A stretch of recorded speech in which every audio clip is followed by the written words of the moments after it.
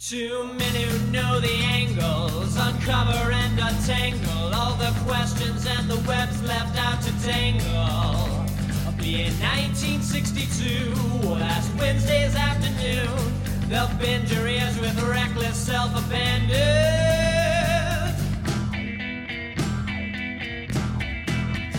The amazing Spider Talk, the amazing Spider Talk. Come swing through the air, sit back and prepare for the amazing Spider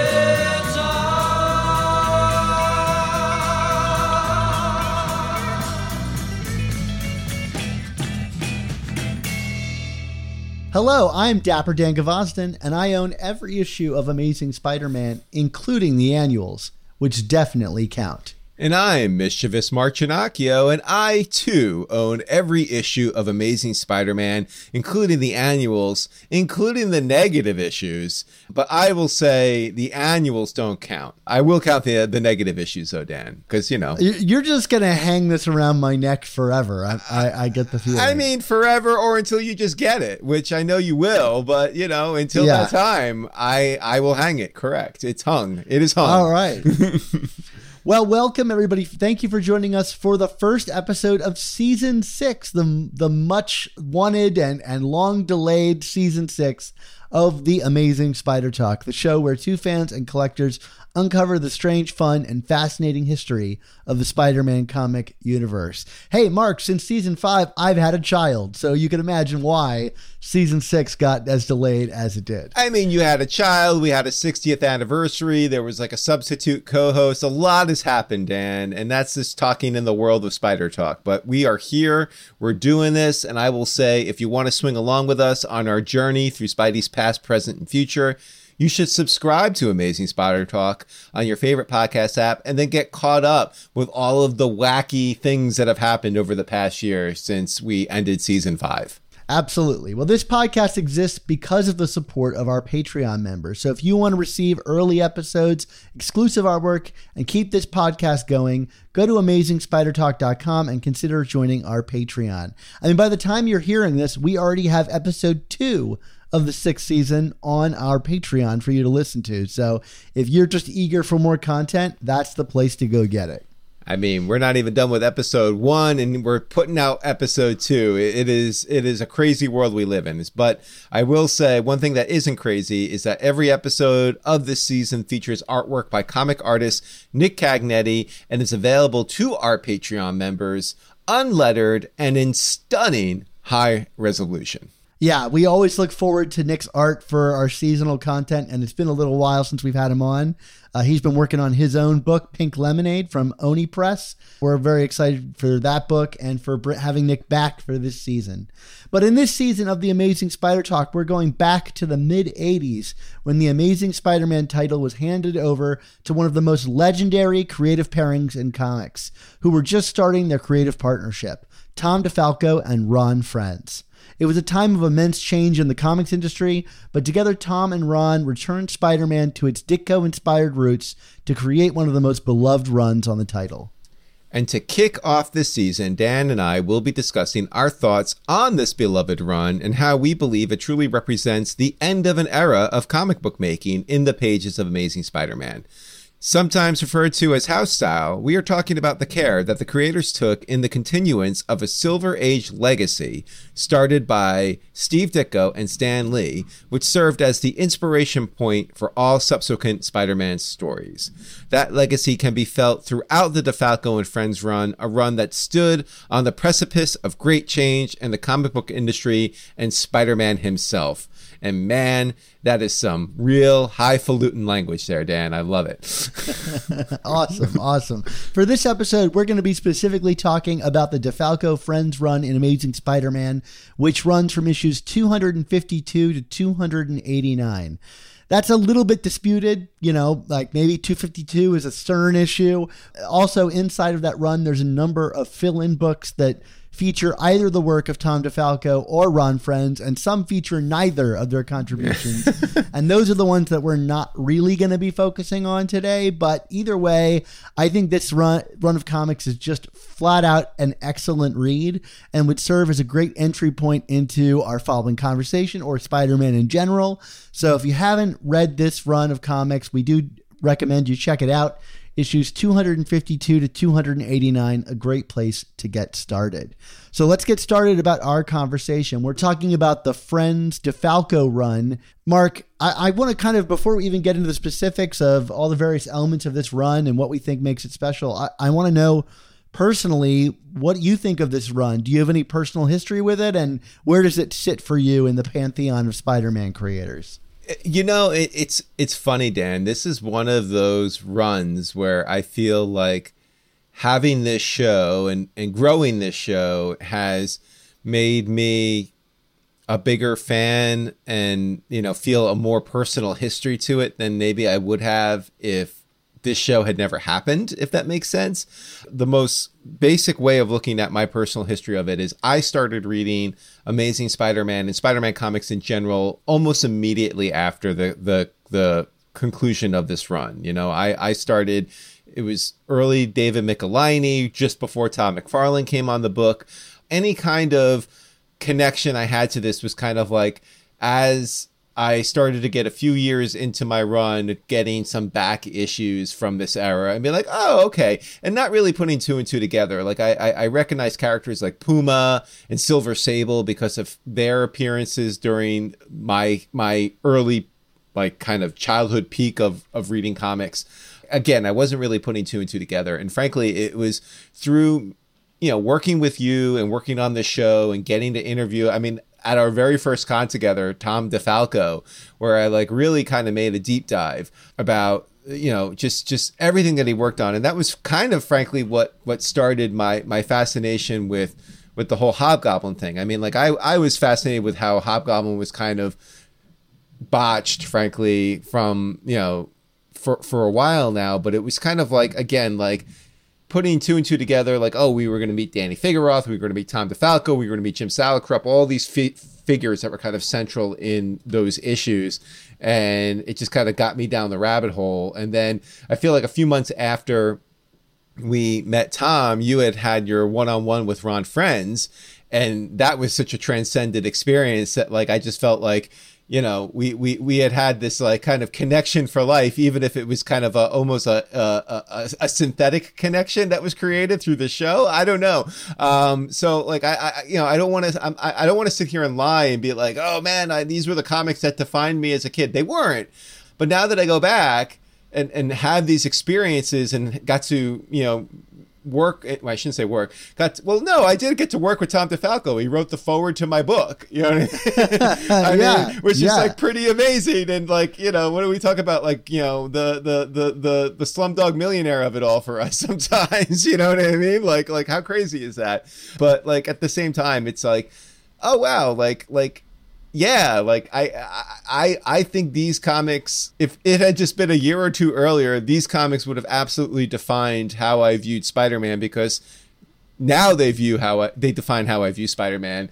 They're like you said, they're just like the perfect jumping on point for someone of that era. I think it is among the best runs of Spider-Man. Yeah, and I'm very similar to you. I mean, I started a little bit later than you did, kind of at the tail end of the Michelinie run. That run was really dominated by these books that sold like crazy and the speculator market going up on all these titles. And so for me, while I was trying to get new books as they came out and kind of halted during the Clone Saga, a lot of my purchase power really could only occur in like cheaper back issues.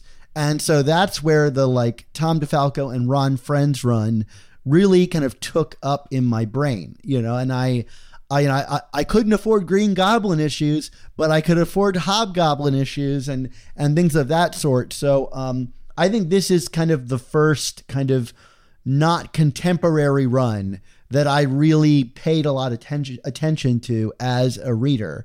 And so therefore, as like a very young person, it took up a very formative place in my mind. I think it's well documented on the show, my love of this run of comics and specifically of Ron Fren's art. And probably, if anything, as a young person, it was probably because I, couldn't get a hold of Ditko comics other than like, maybe a reprint here or there. And to me, Ron really kind of, we're going to talk about this today, kind of recaptures a lot of what I think was special about the Ditko comics. And so he was kind of a very early artist for me to kind of pay attention to. Not to mention that like Kid Who Collects, Whatever Happened to Crusher Hogan, the latter of which is from this run, were two of the earliest Spider-Man comics I ever read. They also kind of formed, and I think those are great comics to read to really understand Spider-Man as a character. So there was something about Ron Fren's art that stood out to me, whether I was aware of it or not. I like you, think this is one of the best runs of Spider-Man. I actually would place it, I know we put Stern up in this kind of very lofty place. I would put this run in a similarly lofty place. I think it has a lot of the things that I have really come to love about the character of Spider-Man, perhaps even more prominently featured than in the Stern run. I mean, if only that we get like the return of Mary Jane and these kind of elements in there, the kind of like hard luck superhero, I think kind of takes even more of a precedent here. And for that, it feels very like at the time, modernized Ditko. To me, that was what makes it, and still makes it stand out, the kind of adherence to legacy or the origins that both Tom and Ron put into their work here. So let's talk about that very topic. The topic of the day here in this first episode of season 6 is that, like, when you and I were designing this season, I kind of put out early that, like, I didn't want to just talk about this run overall, but I wanted to talk about it as kind of truly the last, like, kind of reflection of the Silver Age in the pages of Amazing Spider-Man. Yes, we've had things like Untold and things like that, but in the pages of Amazing Spider-Man, the book would go on to, I think, try to attain a bigger thing as its place in Marvel Comics continued to expand. And the Michelinie run is a great example of that, which we'll be talking about in season 7. But here, this is Spider-Man at its most like simple, basic, and I think raw since the Ditko era, and kind of is like almost like the kind of belt, like the send off to that type of Spider-Man story.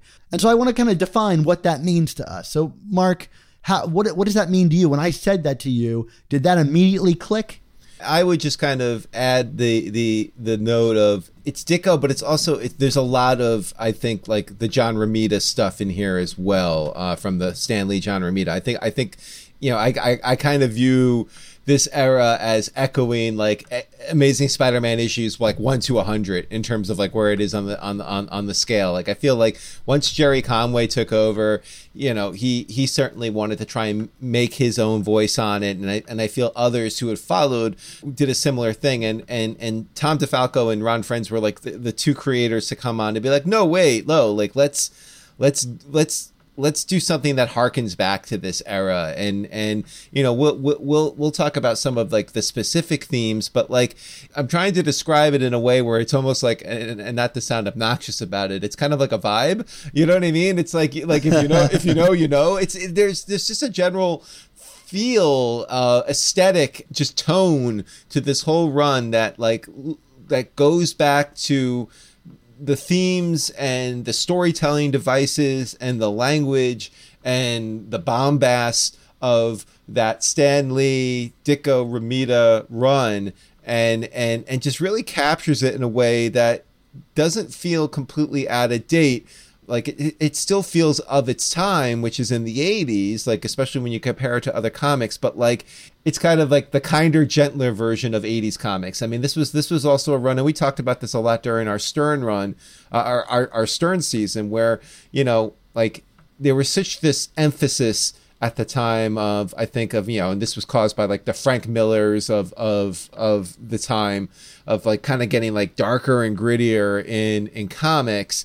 DeFalco and Frenz kind of were like, okay, look, we're gonna write a comic that takes place in the modern era, but is not gonna dwell in that dark and stormy element, because at the end of the day, Spider-Man, he's the friendly neighborhood Spider-Man, and DeFalco has said that many times. He's like, it's the dark and gritty streets of New York, but the friendly neighborhood kinds of New York. You know what I mean? And I feel like that's what comes through here, and that's where I feel like it really does capture like the Lee and Ditko and Romita books. I mean, obviously like Lee and will end up being Gil Kane, but they did like books about drug use and stuff like that. They were darker tones, but like there was still kind of just like an aw shucksness to it. And I feel like that's what DeFalco and Friends have. I mean, is that too, am I answering, defining something by just like listing the word that I'm supposed to be defining, or have I given you some kind of semblance to work off of here, Dan?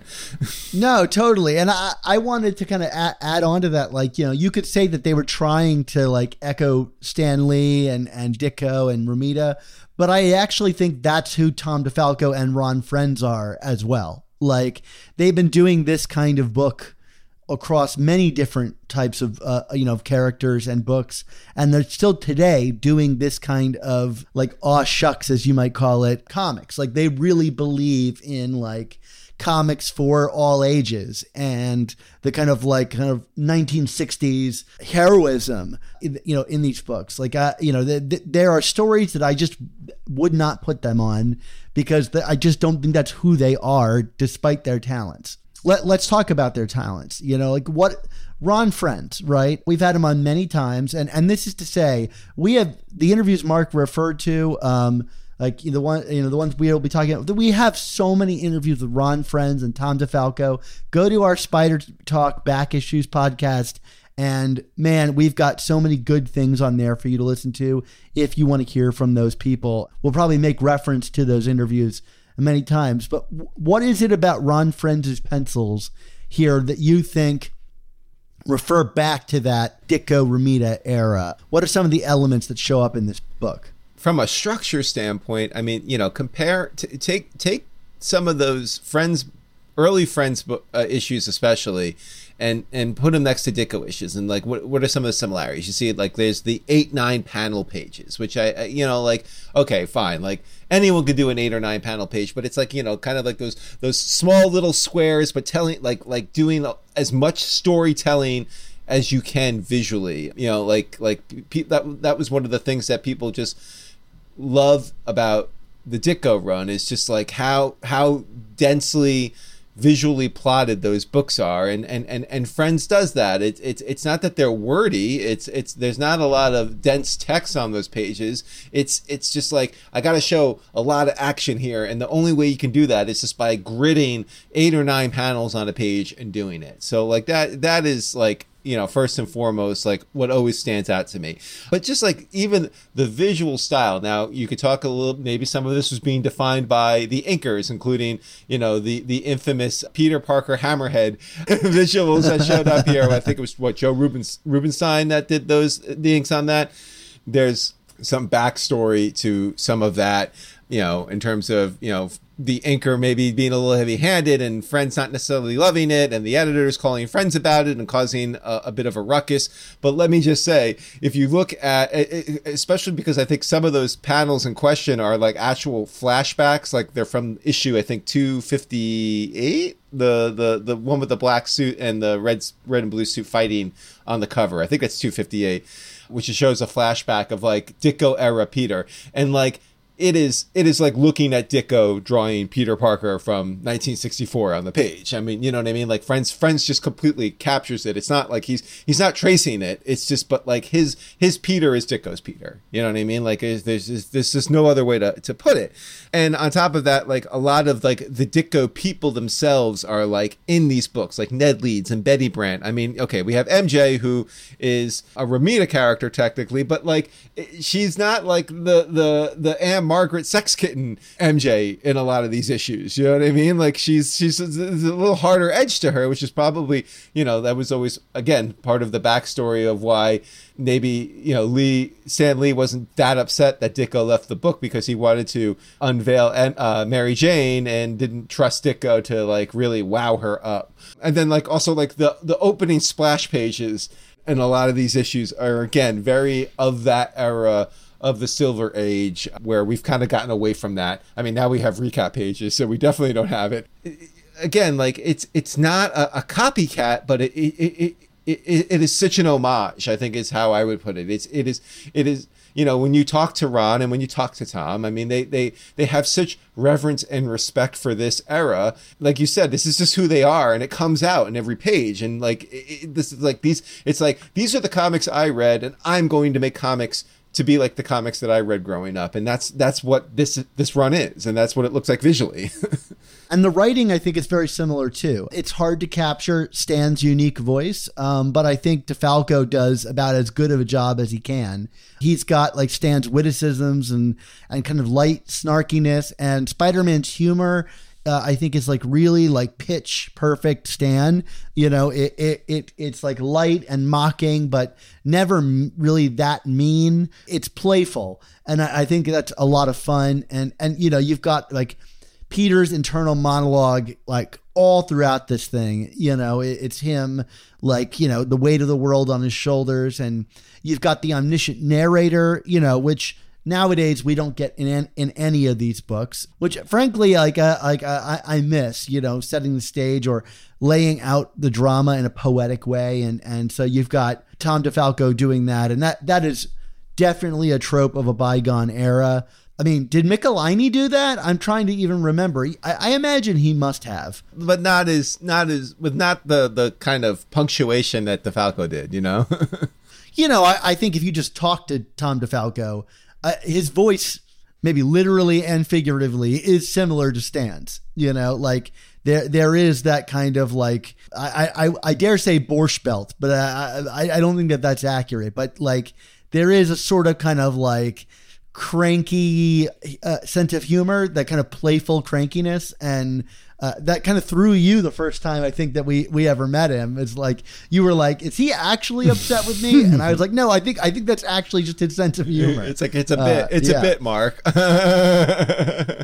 Yeah. So let's talk about some of the elements that like occur throughout these stories. So Mark, you have one flagged here: soap opera storylines and a focus on the supporting cast. Something that Ditko and Lee and Romita would do, and it's definitely at the forefront here. Yeah, I definitely feel, and this is probably one of those themes that I feel actually kind of borrows more from the Romita run than even the Ditko run, because I feel like, frankly, Ditko was probably like, you know, who are these moochers in Spider-Man's supporting cast? No, I mean, like he obviously focused on the supporting cast to a degree, but like I do feel like, you know, things like love triangles and kind of like, you know, is this character turning evil? Like these are very like at place in like the Lee Romita years. So like, you know, like what are some of like the and it's certainly like, I think one of the big changes that came when Romita came on was like this idea of like, you know, like these subplots with the B characters, if you will, the supporting characters, like they were just kind of like these like ongoing subplots, and like, you know, they would kind of like have their own story within a story over the long haul, and we got a lot of that in this era. Like we had like the whole Ned Leeds, Betty Brant, Flash Thompson, Shashan love triangle, quadrilateral, whatever you want to call it, in terms of where these characters were going to end up. I mean, just a lot of people treating each other really poorly. Yeah, is what that is.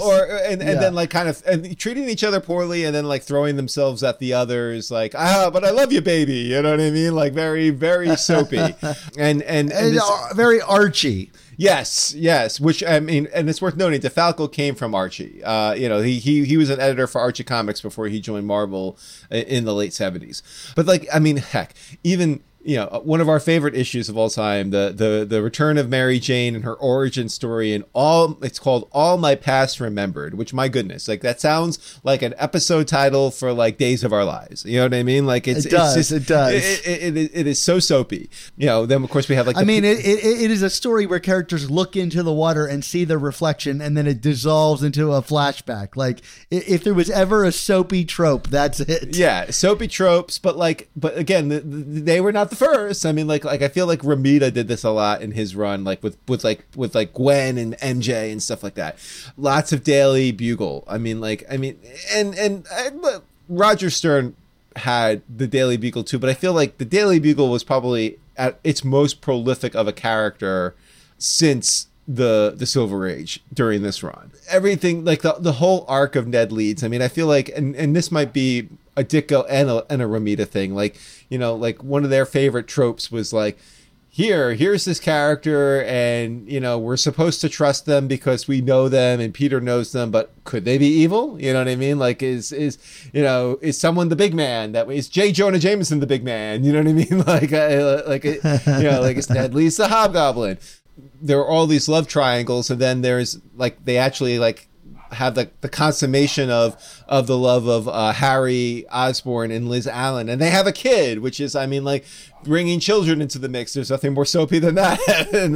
and as they have a kid, Harry's fighting his impulses to turn evil himself because he's got that background with the Goblin Serum. So very, very high drama, you know, but like high drama as it relates to like people drama and love and romance and betrayal and heartbreak and people stabbing each other in the back, sometimes quite literally if you're Ned Leeds. That is like so Silver Age, like OG Spider-Man, and you know, like this run has it like in just spades here. What are some of the things you've picked up on? Well, you know, I want to talk about like beyond the supporting cast, there's all this kind of soap opera stuff for Peter too. And you were mentioning the Daily Bugle. Like, I think this run also really highlights the financial trouble that Peter is in throughout. I mean, he lives in this really kind of like not great apartment, although this one's one of his better apartments, I guess.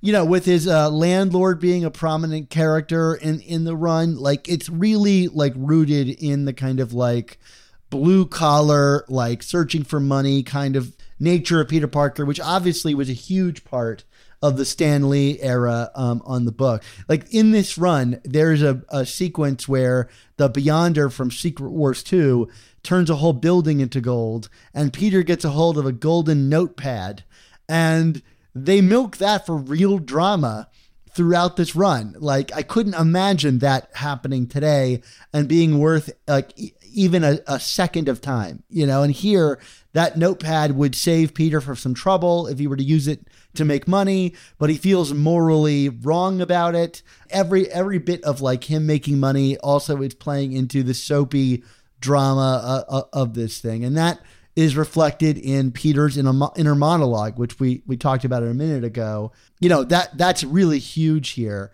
Maybe one of the reasons they got rid of it is that writers used to drown these books in word bubbles and thought balloons and things like that. You know, I've lamented many times on the show that like the lack of this voice, you know, like distances us from Peter as a character. And here, that inner monologue is really, you know, an essential part of the comic, as it was throughout most of the runs up to this point, but especially in the Lee era. I always think of, there's this great scene, and I'm trying to remember, is it 275, Dan? And Ron Frenz talked about this, I think, in one of the first interviews he did with us, where, you know, it's Peter in his inner monologue, and he's thinking back to the Sin Eater storyline that Peter David did, which was like, you know, and again, talking about kind of like the differences in tone, you know, Sin Eater story, and we'll talk about that later this season. You know, a lot of, you know, very emblematic of the era in terms of dark and stormy, if for lack of a better phrase, of those you know, of comics. But you know, the Sin Eater like uses his shotgun, and Spider-Man jumps out of the way, but someone behind him gets shot. And like in the Falco Friends run, like they kind of break that down as like the Beyonder is testing him. It's like, oh, you know, like I'm thinking that, you know, like I'm just ravished with guilt here. I don't know, like it's such a bygone era of storytelling. 275, one that we left out of our anniversary coverage because it's a 37-page book-length epic that also reprints the origin of Spider-Man. Very specific, 37 pages, Mark. I was going to say, I didn't think they can make comics in 37 pages, but, you know, whatever. Apparently they can. You're right. That was the one that occurred in. I also wanted to mention, you know, like going back to the original run, you know, we saw not just the characters like Ned Leeds and other characters from the Ditko and Romita era. But we get like original characters like Crusher Hogan coming back. And we even get like some new characters that echo former characters. Like we get Nathan Lubezki, who, is definitely a fill-in for Uncle Ben. Like at least he's meant to take that position. And I miss old Nathan. I wish he could come back from the dead every now and again. I mean, how did we not get him in Dead No More or Clone Conspiracy, whatever you want to call it? I mean, but it's funny. Like I think Nathan Lubezki is kind of like a stand-in for Uncle Ben, but he's like a stand-in for like Uncle Ben if Uncle Ben had lived a kind of troubled life. You know what I mean? Like, because I feel like that's what came out more during this run. We got Nathan in the Stern run, but he was kind of like the jolly old guy that was making Aunt May happy, like there was really very little drama to Nathan during that run. I felt, the drama was just like, oh, I don't want the Vulture to kill him. You know what I mean? Like the Vulture's attacking the nursing home. Oh my goodness, Nathan, like that was kind of what it was at. But like, it's like Aunt May has this relationship. It's an adult relationship here, but Nathan is, I mean, the Crusher Hogan story, which we've talked about at length on this podcast before, but I mean, it's worth saying once again. I mean, it is like the ultimate Silver Age Peter conundrum of like, well, I can help this person, or I can help Nathan. I can help Crusher Hogan, or I can help Nathan, and he chooses Crusher, and of course, he wins for losing, or he loses for winning, or however you want to put it. But you know what I mean? Like, but someone always has to suffer. It's the monkey's paw of Spider-Man, and that's what comes out in that issue. I want to talk a little bit about the Black Suit saga itself, Dan. Like, now, this could just be like my crazy affinity for this storyline, but like, I mean, all the way down to the cover of 252, which again, as you said in the beginning, we could argue, is that a Stern issue? Is that a DeFalco issue? I mean, I think it's plot by Stern, script by DeFalco, or something like that. Correct. I mean, yeah. Okay. Mm-hmm. But it's definitely pencils by Ron Frenz. Yes. So it is. I mean, first of all, the cover is a direct homage to Amazing Fantasy 15. But I feel like that whole run of issues, the Black Suit saga, if you will, it's like 252 to 258. There's a lot going on. You have the Roses coming into this. You have, the Red Ghost and the Man Apes and all that kind of coming into this. So there's a lot happening. Like, so I'm not saying it's a direct allegory, but like it kind of feels as like a second generation origin story, because it's like it's Peter getting, let me break it down like this. It's Peter getting new powers and kind of discovering that these new powers come at a cost, because the suit, there's something up with this suit. So it feels very Ditko Lee, Amazing Fantasy 15, but kind of like, the OG version of the Bendis decompressed storytelling version of it. You know what I mean? Like it takes six issues to figure this out instead of 11 pages. I don't know. What do you think? Am I reaching here?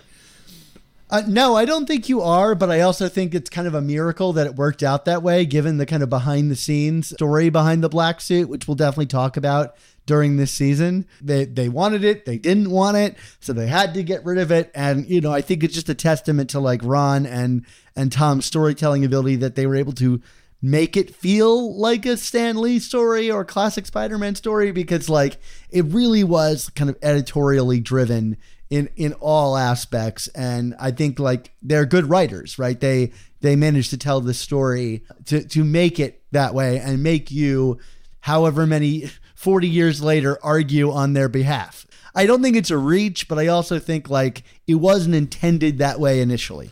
Gotcha. Okay, that's fair. But a happy accident. But it's an accident. But it makes sense all the same. Yeah, and you've even got like the Fantastic Four thrown in there, and that's like a reference back to Amazing Spider-Man #1. If you will. I mean, there's not many Spider-Man Fantastic Four stories like up until that point. So randomly bringing them in there in this way does feel like kind of almost deliberate. Maybe to refer back to that kind of thing. And I know for me, like I had like a collection of stories, and reading that and Amazing Spider-Man #1, I did make that kind of mental link in my mind at a young age. Well, I feel like even the symbiote is like kind of trapped in the glass tube at the end, and it's very, obviously Spider-Man on the issue, cover of issue 1 is on the outside of the tube, but still, it works, right? I mean, like, come on. Yeah, absolutely.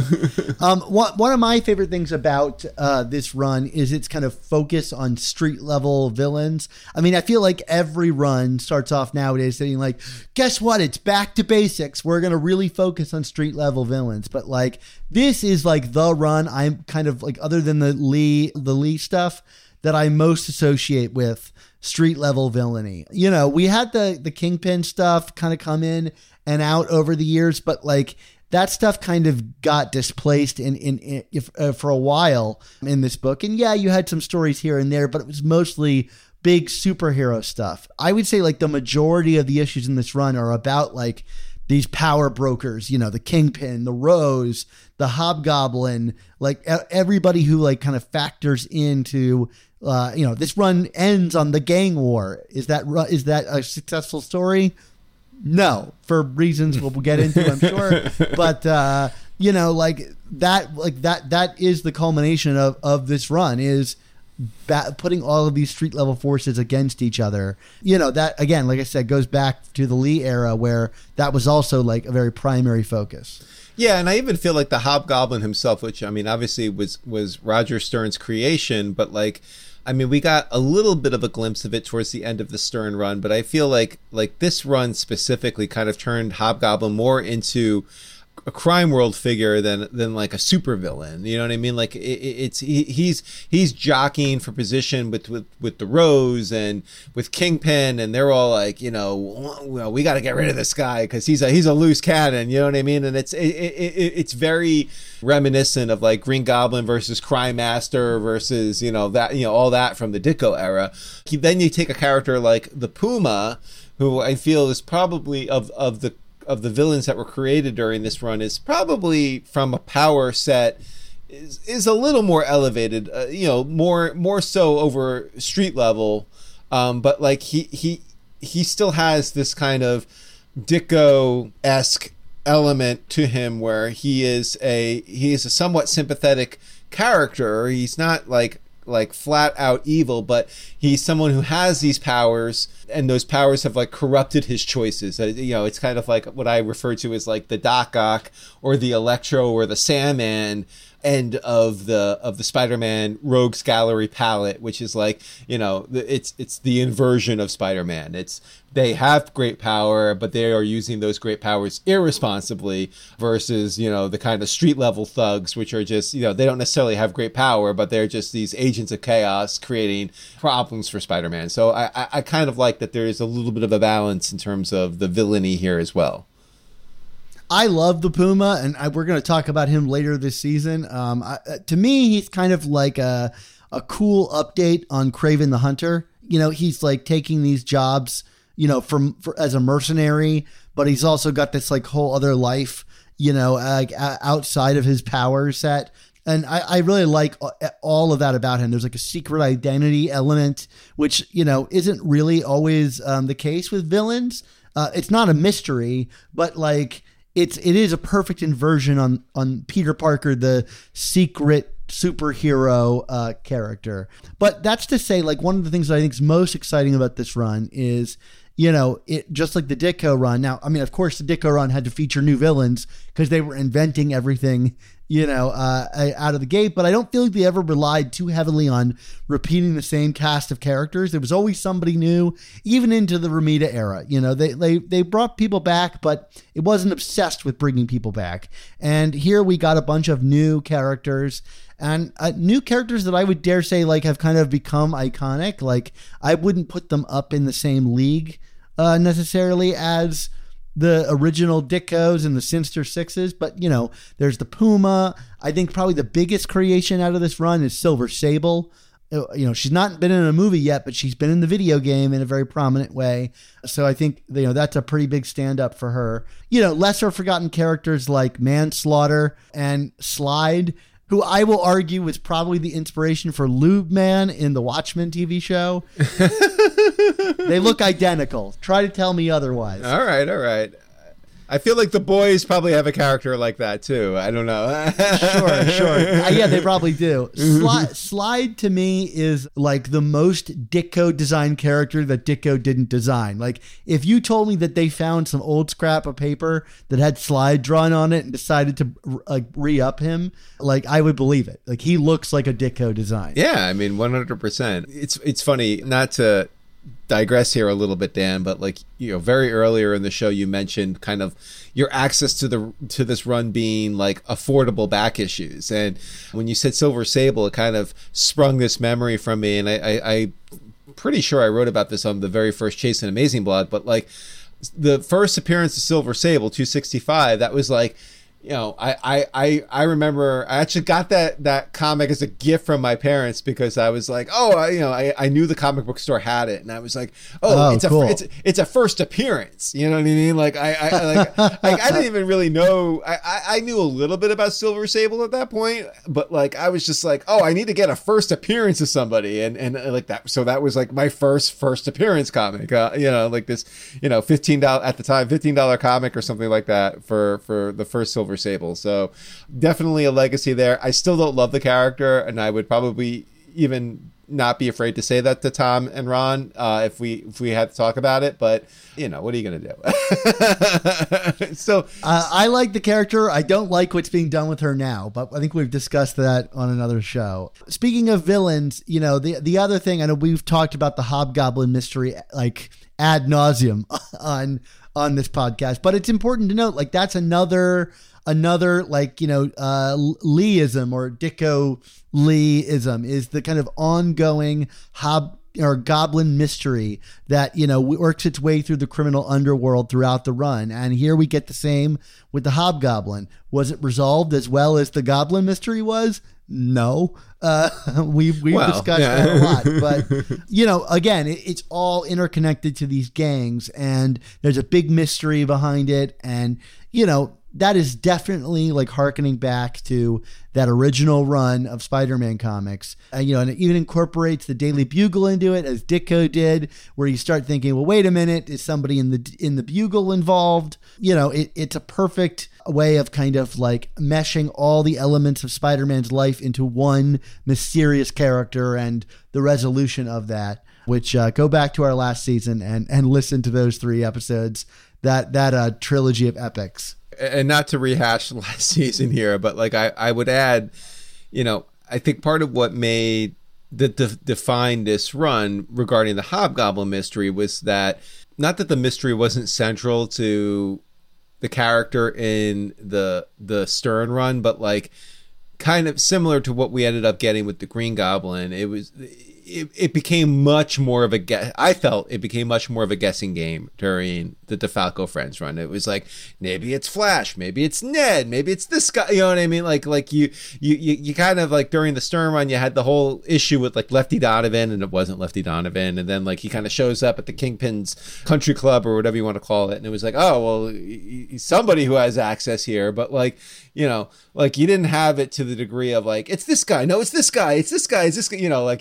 Cue the Spider-Man meme of pointing at each other. You know what I mean? Like, that's so much of what the Hobgoblin is here, and that again is very reminiscent of the bygone era of Ditko, Lee, Romita, etc. The last thing I wanted to say about this run, as an overview, is like, the run famously ended early, and we've discussed the machinations and had all the people involved in that on the show at some point in time, whether they're willing to admit it or not. Is that this run lasted like 37 issues, and there were some fill-ins here and there. And so like it lasted basically about the same length as the Stan Lee, Steve Ditko run did.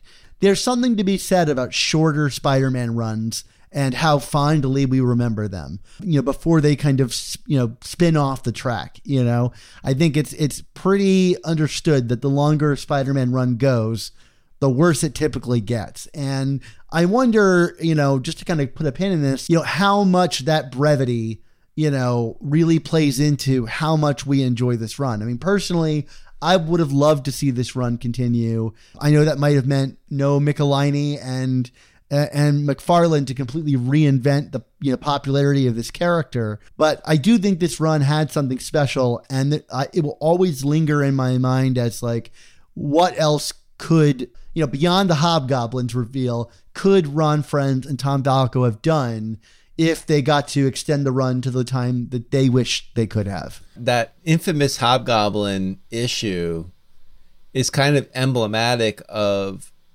the whole run in a way where, and look, I'm not saying like it defines the whole run, but I feel like when I think of DeFalco Friends, yes, it was short and I'm fond of it, but I also think of like what could have been without some of the editorial machinations and drama, and like as good as this could have been, like how much better could it have been without all that interference and garbage to slow it down? And frankly, by the time it kind of resolved itself, Tom DeFalco became the editor-in-chief of Marvel. So I still kind of feel like he won the war, if that makes sense. You know what I mean? Like you don't run the whole damn company if you're the loser. I mean, well, maybe, I don't know. Maybe you are. I mean, what do I know? It's important that you're not including the length for which he ran the company, which was very short-lived. I think of this as something I'm very fond of, and yes, I agree. It was very, like the brevity is a part of that, but at the same time, I often do wonder how much better it could have been with certain factors playing out the way they did. Like, it just, it feels like there was still a lot of untapped potential here, and I don't know if that untapped potential was this run extending another 2 or 3 years, but like it resolving in a different way than it did. I guess that's kind of what I always think of when I think of this run. I mean, the thing to hold up to it really is Spider-Girl, the longest running female-led comic, largely run by DeFalco Friends and Pat Olive. The success of that book, I think, only showcases how natural of a fit, this team is on a title like Spider-Man. And that book goes a lot of crazy places. Maybe not all of them would have fit in the world of Amazing Spider-Man, but you can certainly see like the authorship is of top class here, and it would have been nice to know what more we could have gotten out of it. So either way, Mark, we have 37 issues of this run, and we're going to be, talking about that for a whole season. If that sounds like overkill, I assure you it's not, because this run does have a lot of things to say about it. I think some of them we talked about today. It only highlights how excited I am to get into the weeds with you about the DeFalco Friends era of Amazing Spider-Man. So, Mark, why don't you end the show for us? Oh man! All right, fine. I'll get to the finish line here. It is that time, of course, time for all good things to come to an end. So we want to say thank you to you, the listeners and viewers, for tuning in to this episode of the Amazing Spider Talk. Yeah, and I'll say our next episode is going to be an interview with Tom DeFalco and Ron Frenz talking about their partnership, and it can be listened to on our Patreon. This podcast exists because of listener support on Patreon. For only $3.99 a month, you can help support our show's existence while getting early episodes, including these seasonal episodes, the very week that we make them, exclusive artwork, and a ton of other bonuses. So thank you to everyone who already supports us and the work that we do.